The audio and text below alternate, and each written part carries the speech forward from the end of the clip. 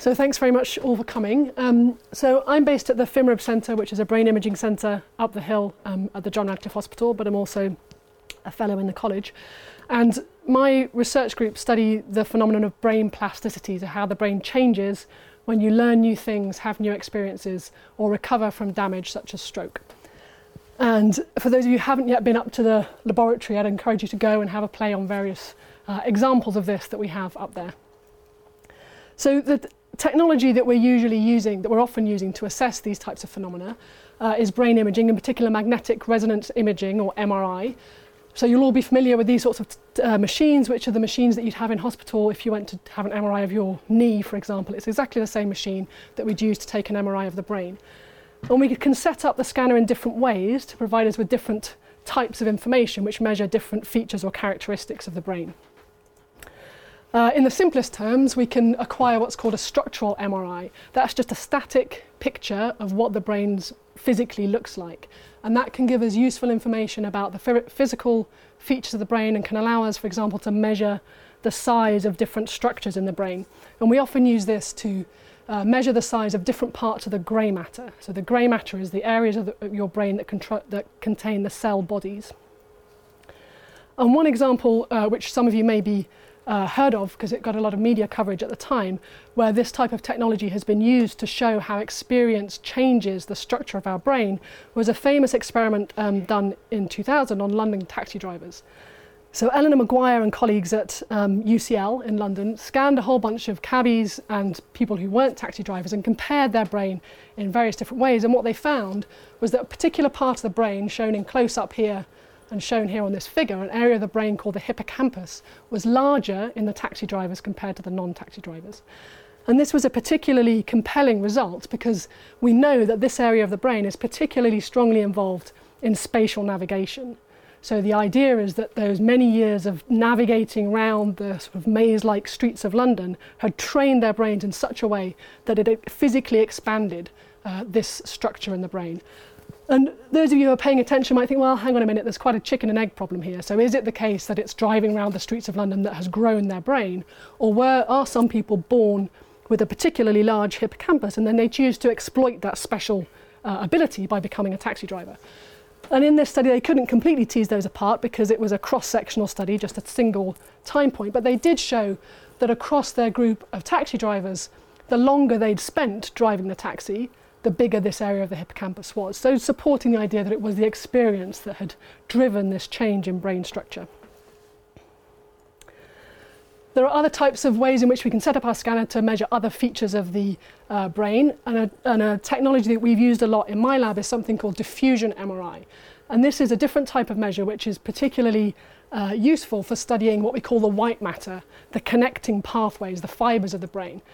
So if you were to strip away the cortex or the top of the brain, as has been done in this post-mortem brain sample here, it would reveal this fibrous structure underneath. So there's millions and millions of fibres or cables that connect the different areas of your brain and allow different areas to talk to one another.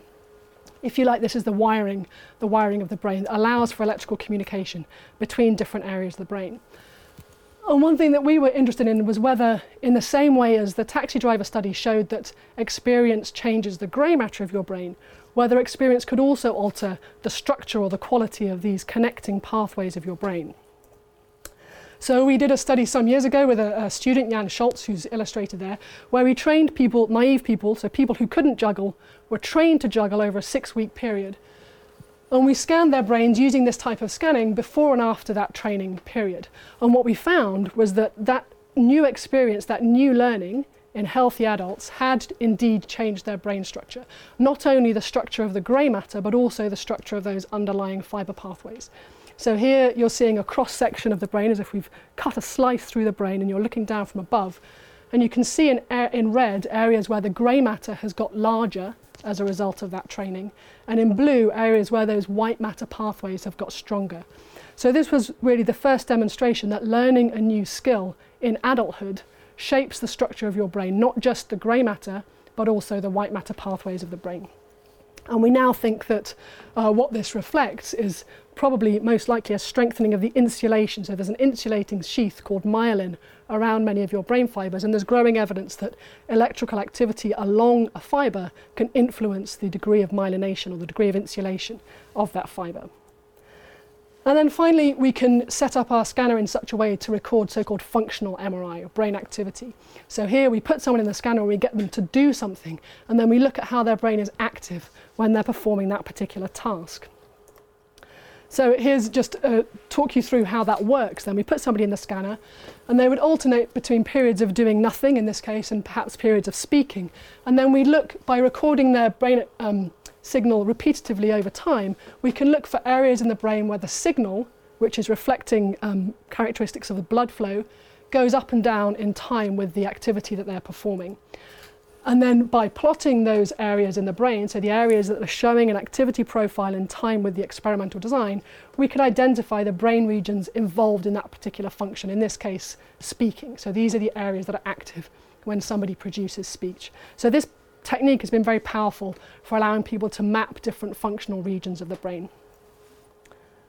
And just as a final example, I can show you how we've used this type of technology to try to understand how the brain changes after stroke, and then use that to design new interventions that might help to improve outcomes after stroke. So this shows you the results of an fMRI study, but this is a very, very commonly reported finding, which is that there's an imbalance of brain activity after a stroke. So again, these illustrations here show you a cross-section through the brain, as if we've taken a slice horizontally through the brain at the level of the motor cortex, so the bits of the brain that control movement. On the left, you see the pattern of activity that we would usually record if a healthy person were to move their hand, were to move a hand in the scanner in one of those fMRI experiments, where the activity in the brain would be predominantly located in the opposite side of the brain. So as I'm sure many of you know, one side of your brain controls the movements on the opposite side of your body. So when I move my right hand, it's predominantly my left hemisphere that's active. If somebody has suffered a stroke affecting the movements on the right-hand side of their body, and then people recover to varying degrees after the stroke, some people do recover some degree of arm movement. If they're able to move that arm inside the scanner, what we very commonly see is that the activity is now much more bilateral. We see activity on both sides of the brain. Now, to some extent, this is possibly a good thing because it reflects some degree of adaptive compensation. So the intact areas of the brain can alter their activity to compensate for the areas that have been damaged. But it's also associated with poor recovery. So the more we see this type of pattern, the worse the patients are doing. And there is some evidence, if we can try and shift people back into this more normal pattern, that might improve their recovery. And one way in which we might try and shift the balance of activity between the two hemispheres is by using a type of technology called non-invasive brain stimulation. And again, up in the lab, you can get demonstrations of different types of non-invasive brain stimulation, including the technique that you see illustrated in this gentleman here. So these are ways in which we can use electrical currents or magnetic fields to stimulate the brain from outside of the scalp. So they're called transcranial stimulation techniques. And this particular example is called transcranial direct current stimulation, or TDCS. And with this technology, it's very simple actually. You can build one of these kits. There are instructions, rather worryingly, on how to build these kits on the internet very cheaply, but we do buy ours from a reputable supplier. But you have two large electrodes, two large rubber electrodes, which are placed on the person's head. And then a small current is passed between those two electrodes, usually in the order of 1 to 2 milliamps. So it's a very small current, a direct current. And it's usually passed between the electrodes for a period of about 10 minutes. And it's been very well characterized what effect that type of stimulation has on the excitability of the brain. And it's very well established that if we place the positive electrode over the motor cortex of the brain, we know that that type of stimulation has the effect of increasing the excitability of the motor cortex. So this therefore provides us with a way of potentially up-regulating the activity of a particular area of the brain. So if we have a stroke patient performing physiotherapy while they're receiving this type of stimulation, then it can potentially help to reset the balance of activity between the two hemispheres. So we recently finished a clinical trial in which we paired this sort of stimulation with physiotherapy in a group of chronic stroke patients.